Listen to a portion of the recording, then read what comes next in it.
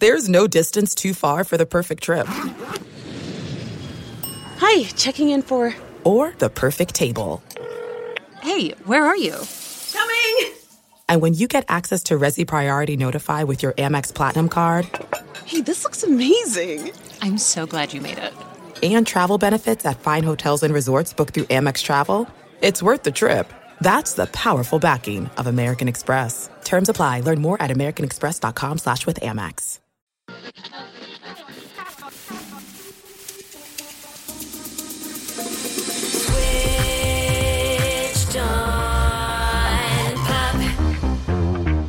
Welcome to Switched on Pop. I'm songwriter Charlie Harding. And I'm musicologist Nate Sloan. So, Nate, this week we have a musical mystery.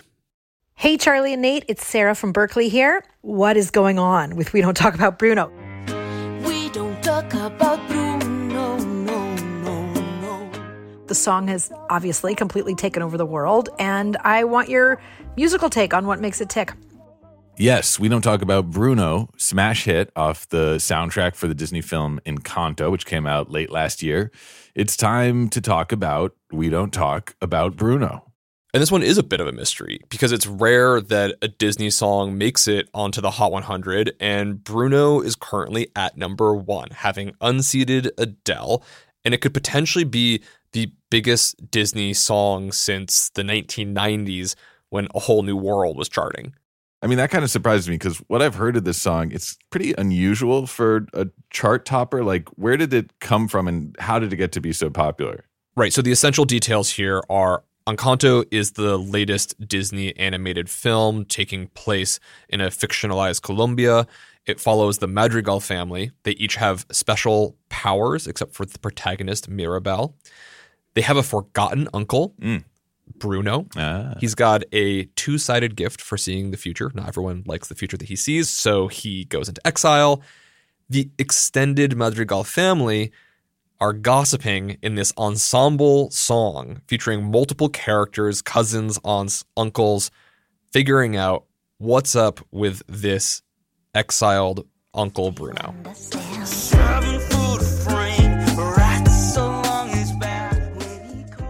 Nice summary, Charles. Do The Little Mermaid next. Songwriter Charlie Harding explains Disney songs in 30 seconds or less is the... Yeah, exactly. I'd listen. You asked, why is it a hit? I think that's why we're here. I have my theories. I imagine you have your theories. What are you hearing? The very first thing I hear when I listen to We Don't Talk About Bruno is the musical accompaniment. Let's zoom in on the piano part.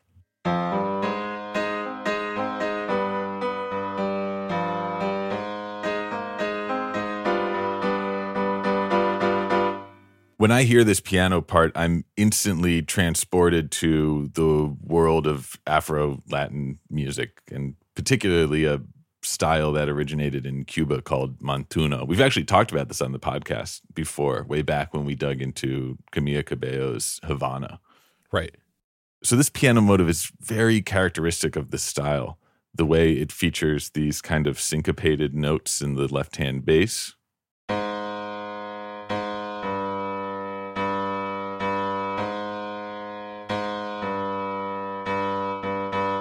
Yeah, played alone, it's almost not enough information to even tell where the beat is. Yeah, it's very disorienting. The right hand kind of grounds you in these arpeggiated melodies.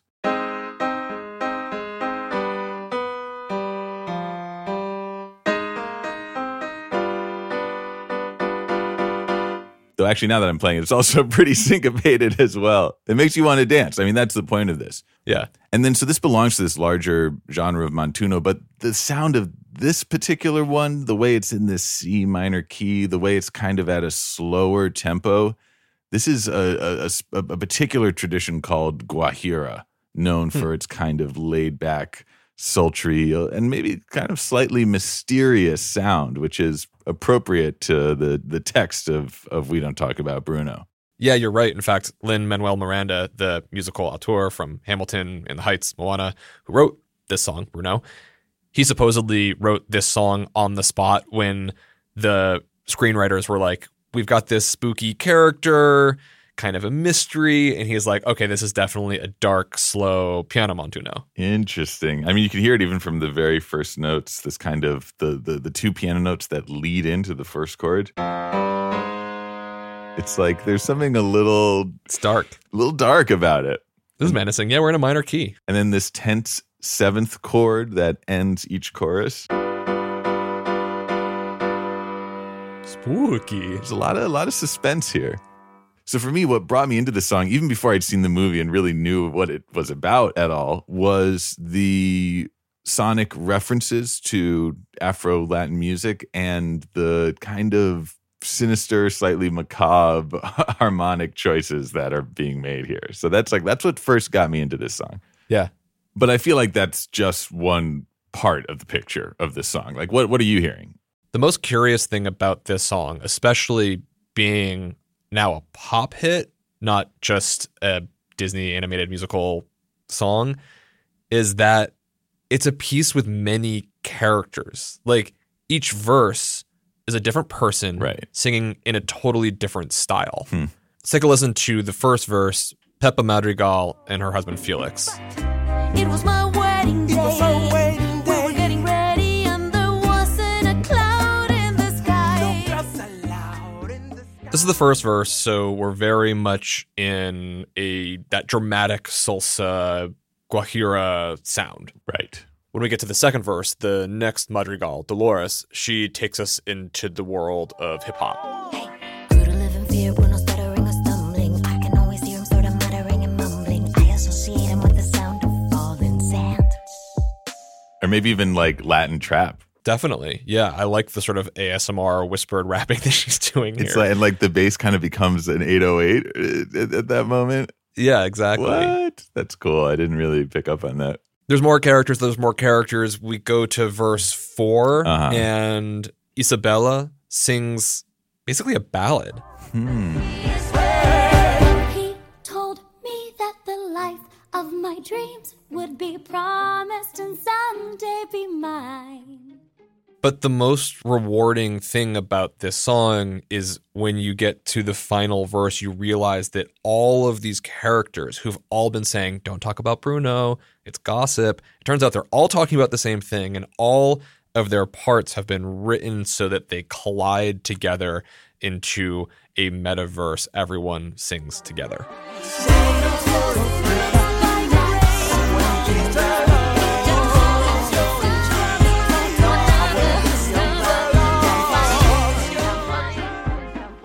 Cool. So there's kind of a genre and sound for everyone. My first reaction was like, well, this isn't very much like a pop song. It does too many things at once. Right. And then I realized, like, I feel like one of the biggest trends that we've spoken about on the show over the years has been the way in which song form has been upended, which genre has been upended. Right. Artists like Drake and Future on their song Life is Good have two completely different songs mashed together. Someone hit your block up, I tell you if it was us. Man, a house in Rosewood, it too plush. 100,000 for the cheapest ring on the finger, look. I done flew one out to Spain to be in my domain, automatic. And artists like J Balvin decide to play with traditional verse chorus structure and just make hook after hook after hook.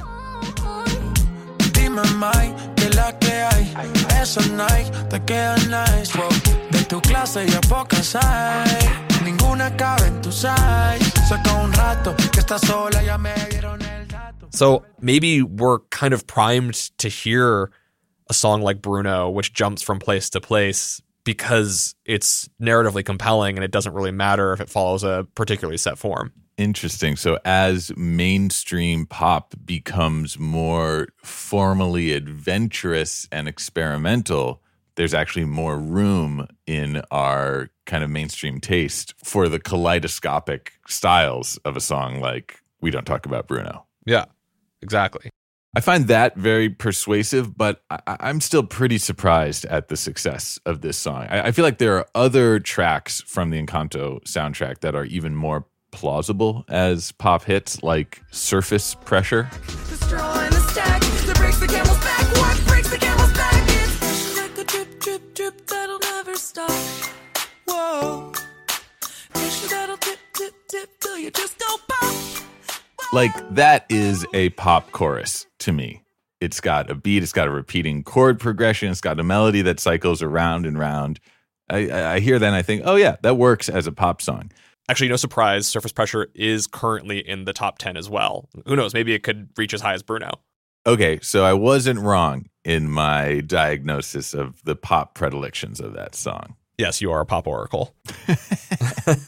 Bruno is still, it's weird. It's different. It doesn't correspond to most of what's on the chart. So I'm going to need you to unleash your most esoteric theories as to why the song has become so successful so I can truly appreciate it. You know I will, and I'm going to do so in the second half of the episode.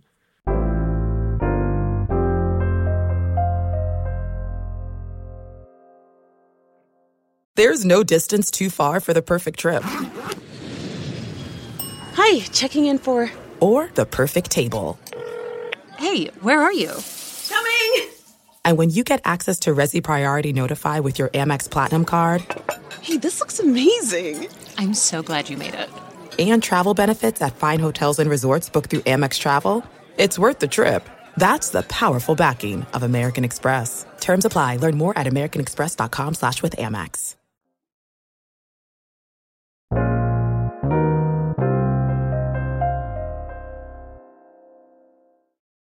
All right, Nate, I've got two remaining potentially far-reaching theories as to why Bruno has got to be the hit off Encanto. Give it to me, Chuck. Well, the first is that no matter what we do, we cannot escape Lin-Manuel Miranda. Okay, I think I could see that. Yeah, and he's been working this sound of putting together contemporary popular music and blending it with the world of Latin pop. He's been doing this for a while now, right? His first Broadway musical, In the Heights, does just this. Yes, but they press through the mess, bounce checks, and wonder what's next. In the Heights, I buy my coffee and I go. I buy my coffee and set my sights. There we go. You've got your piano montuno, you've got the rapping, mashed together. We've heard this sound. But it's more than just the genre connections. There's a certain way that he writes. There's a lot of sort of like musical genre tropes and things that he does over and over again that feel familiar. And if you've been exposed to his work, which is really hard not to have been, you're going to be more primed to enjoy Bruno. Okay, I'm intrigued. What are some of the tricks in the Lin-Manuel musical playbook that we might encounter here?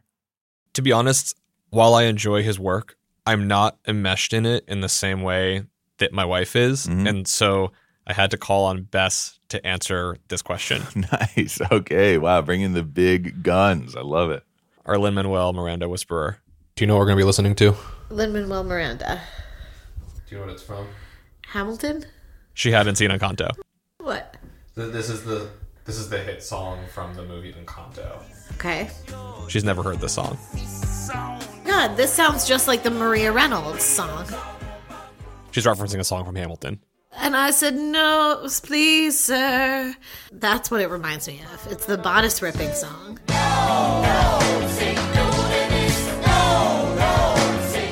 He told me my fish would die the next day. Yeah. No. He told me I'd grow a gut, and just like he said, that my head. This is it. I did it. Did I solve your Lin-Manuel mystery? That's the best I got. That was awesome. Right. So the song Say No to This from Hamilton has this very similar no quality as the Bruno song. In fact, Lin-Manuel named the character Bruno because he liked how no worked. So he relies on some common tricks. That's amazing. Bess, you're on the payroll. I'll let her know.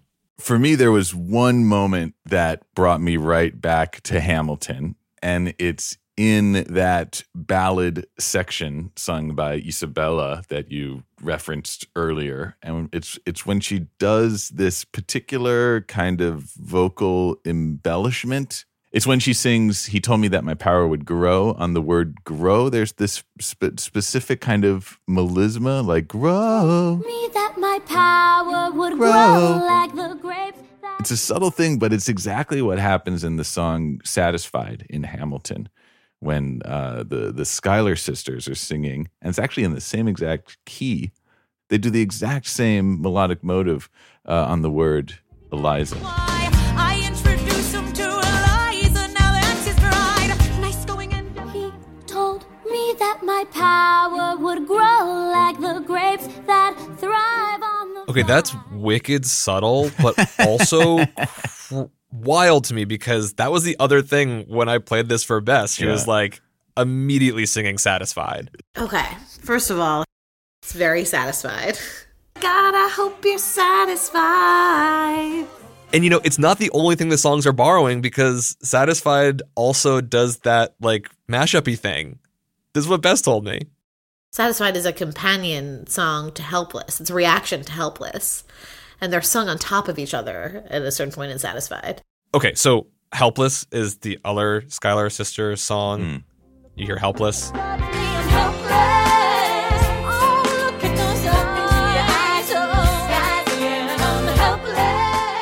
And then in Satisfied, that little melody comes in again. You have these characters colliding. I want to take him far away from this place. Then I turn and see my sister's face, and she is helpless. And I know she is helpless. So wild. It shares not only that, what are we going to call that embellishment? We need to name it. Call it the Lynn jump. Not only does it share the Lynn jump, it also shares that characters mashing up their different perspectives, colliding on each other, just like Bruno does. I feel like Bruno and Satisfied are begging for a mashup. And maybe someone already has, but if not, there's an opportunity there, and we're offering it to you. Wait, Nate, I've got one more Lin-Manuel thing that he does. A Mirandism? This might be a Mirandism. This might be more of a musical cliche. Mm-hmm. But he loves to completely cut the lights, zoom in, light spotlight on one character in the middle of a song at the peak drama, right? Right. So it happens in Bruno. He told me that the life of my dreams would be promised and someday be mine. You get the same thing in the song Wait For It from Hamilton. What is it like in his shoes? There it is. It's in My Shot from Hamilton. I imagine death so much it feels more like a memory. Oh my God, wait, this is so good. That's amazing, Chuck. We need a name for this one too. I almost think of it, it's like running off a cliff, kind of. Like you're going higher and higher and higher, and then you just like are in free fall. It's very effective the way he does it. So we have the Lynn jump, which is the little melody thing, and then we have the free fall when you jump off the cliff and everything is gone and you're just like floating there waiting to see what happens. Works for me. Okay. I'm sure there's like infinite more little cliches and things that he does. They work. They keep pulling me into the songs. I totally agree.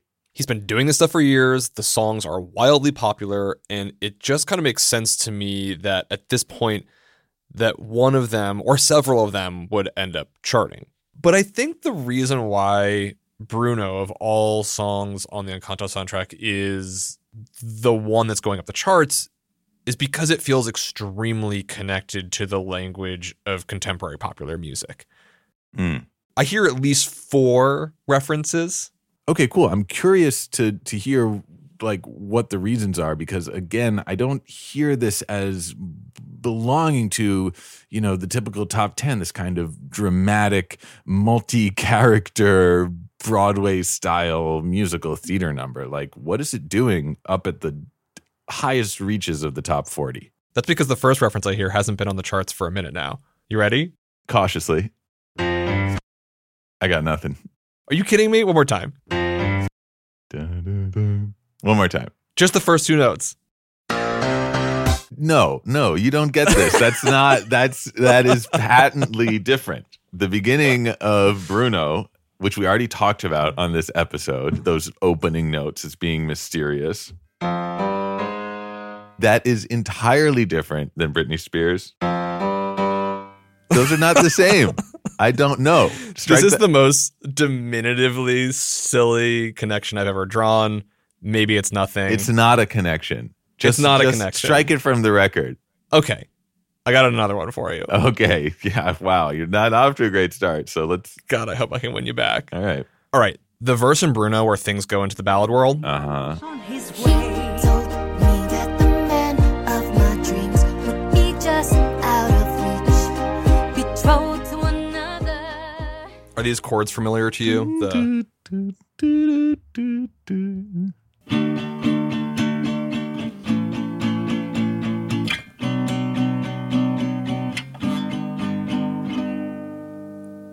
That is one of the most ubiquitous chord progressions in pop music. Okay, but what if you spin it around and you play it like this? Despacito, quiero respirar tu cuello despacito. Deja que te diga cosas al oído para que te acuerdes si no estás conmigo. Despacito. Despacito does it like this. Bruno does it kind of in the inverse.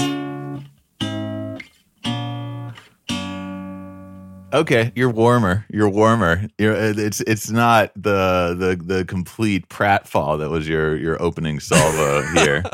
This is your I'm giving you partial credit for this one. Thanks. Yeah, you're right. This is one of the most common chord progressions of all time. It's just a pop chord progression. But the connection to Latin pop is significant. Yeah. Right? I'll give you that.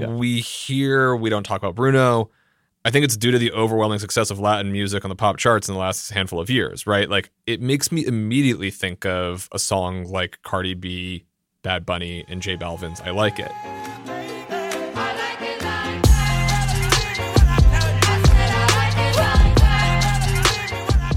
Right? It's got the same salsa style piano montuno. Mm-hmm. It's got the 808 heavy bass. And when we go to the whisper rap verse of Bruno, right, Dolores's verse. Yeah, we're in the land of hip hop drums, an upright bass that sounds processed to be very contemporary. Grew to live in fear, Bruno stuttering or stumbling. I can always hear him sort of muttering and mumbling. I associate him with the sound of falling sand. And if you'll bear with me, okay, keep on listening. Yeah. We get this verse with a bunch of different characters later on in Bruno we haven't listened to yet. Mm-hmm. And it's got this particular drum sound. He told me my fish would die the next day. Those claps. Yeah.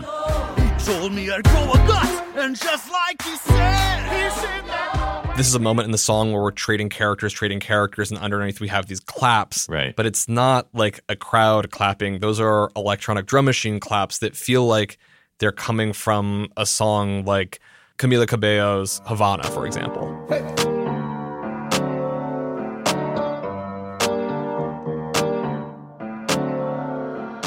I mean, that last reference rings the most true to me. I mean, I mentioned Havana already as another appearance of our Montuno and that Guajira sound. So yeah, I feel like I'm comfortable with that as an antecedent. I like hearing those hand claps there. I'm less skeptical than I was when you started. I do hear the modern references now in Bruno, even though they're kind of like buried under the surface. I do detect them. Yeah, I mean, it's smart production. Like, this isn't just a song in an old school musical tradition by any means. They're using contemporary pop language and moments as minuscule as the sound of a clap to make us feel like it fits more comfortably on the Hot 100. But to be honest, answering this question of why does any song work? Yeah. Man, it's a million extra musical reasons. TikTok, blah, blah, blah, blah, blah, blah, right? Sure. It's tons of kids watching a Disney film, loving it. Right. But then it's the song just working. And this is a weird song. Like, we haven't even talked about the fact that there's a lyric about a dead fish in the middle of the song. Like, it is truly bizarre. And I think it is a mishmash of all of these things. The success of Latin pop. The empire of Lin-Manuel Miranda. Right. The way that a piano montuno from salsa just makes you want to move a certain way. Mm-hmm. And of course, all of the subtle references to contemporary pop. Charlie, that's enough for me. I mean, when I listen to Bruno now, I'm not going to be so mystified. I'm going to be thinking about all of those connections. And I'm just going to be enjoying having a wonderfully weird and different song at the top of the charts. I think that's awesome. Switched on Pop is produced by Nate Sloan, me, Charlie Harding. We're edited by Jolie Myers, engineered by Brandon McFarland, illustrations by Iris Gottlieb, and community management by Abby Barr. Our executive producers are Nishat Kurwa and Hannah Rosen. We're a member of the Vox Media Podcast Network and a production of Vulture. You can find more episodes of our show anywhere you listen to podcasts and our website, switchedonpop.com. Also, we love hearing from you on the Twitter and the Instagram at switchedonpop. Tell us what you're hearing in Encanto. What are the Lin-Manuel Mirandisms that we missed and the other sonic references to pop that are layered in there? We're eagerly awaiting your response. We'll be back on Tuesday with a conversation with the electronic dance duo Sylvanesso. It's going to be really fun. And until then, thanks for listening. There's no distance too far for the perfect trip. Hi, checking in for... Or the perfect table. Hey, where are you? Coming! And when you get access to Resi Priority Notify with your Amex Platinum card... Hey, this looks amazing. I'm so glad you made it. And travel benefits at fine hotels and resorts booked through Amex Travel, it's worth the trip. That's the powerful backing of American Express. Terms apply. Learn more at americanexpress.com/withAmex.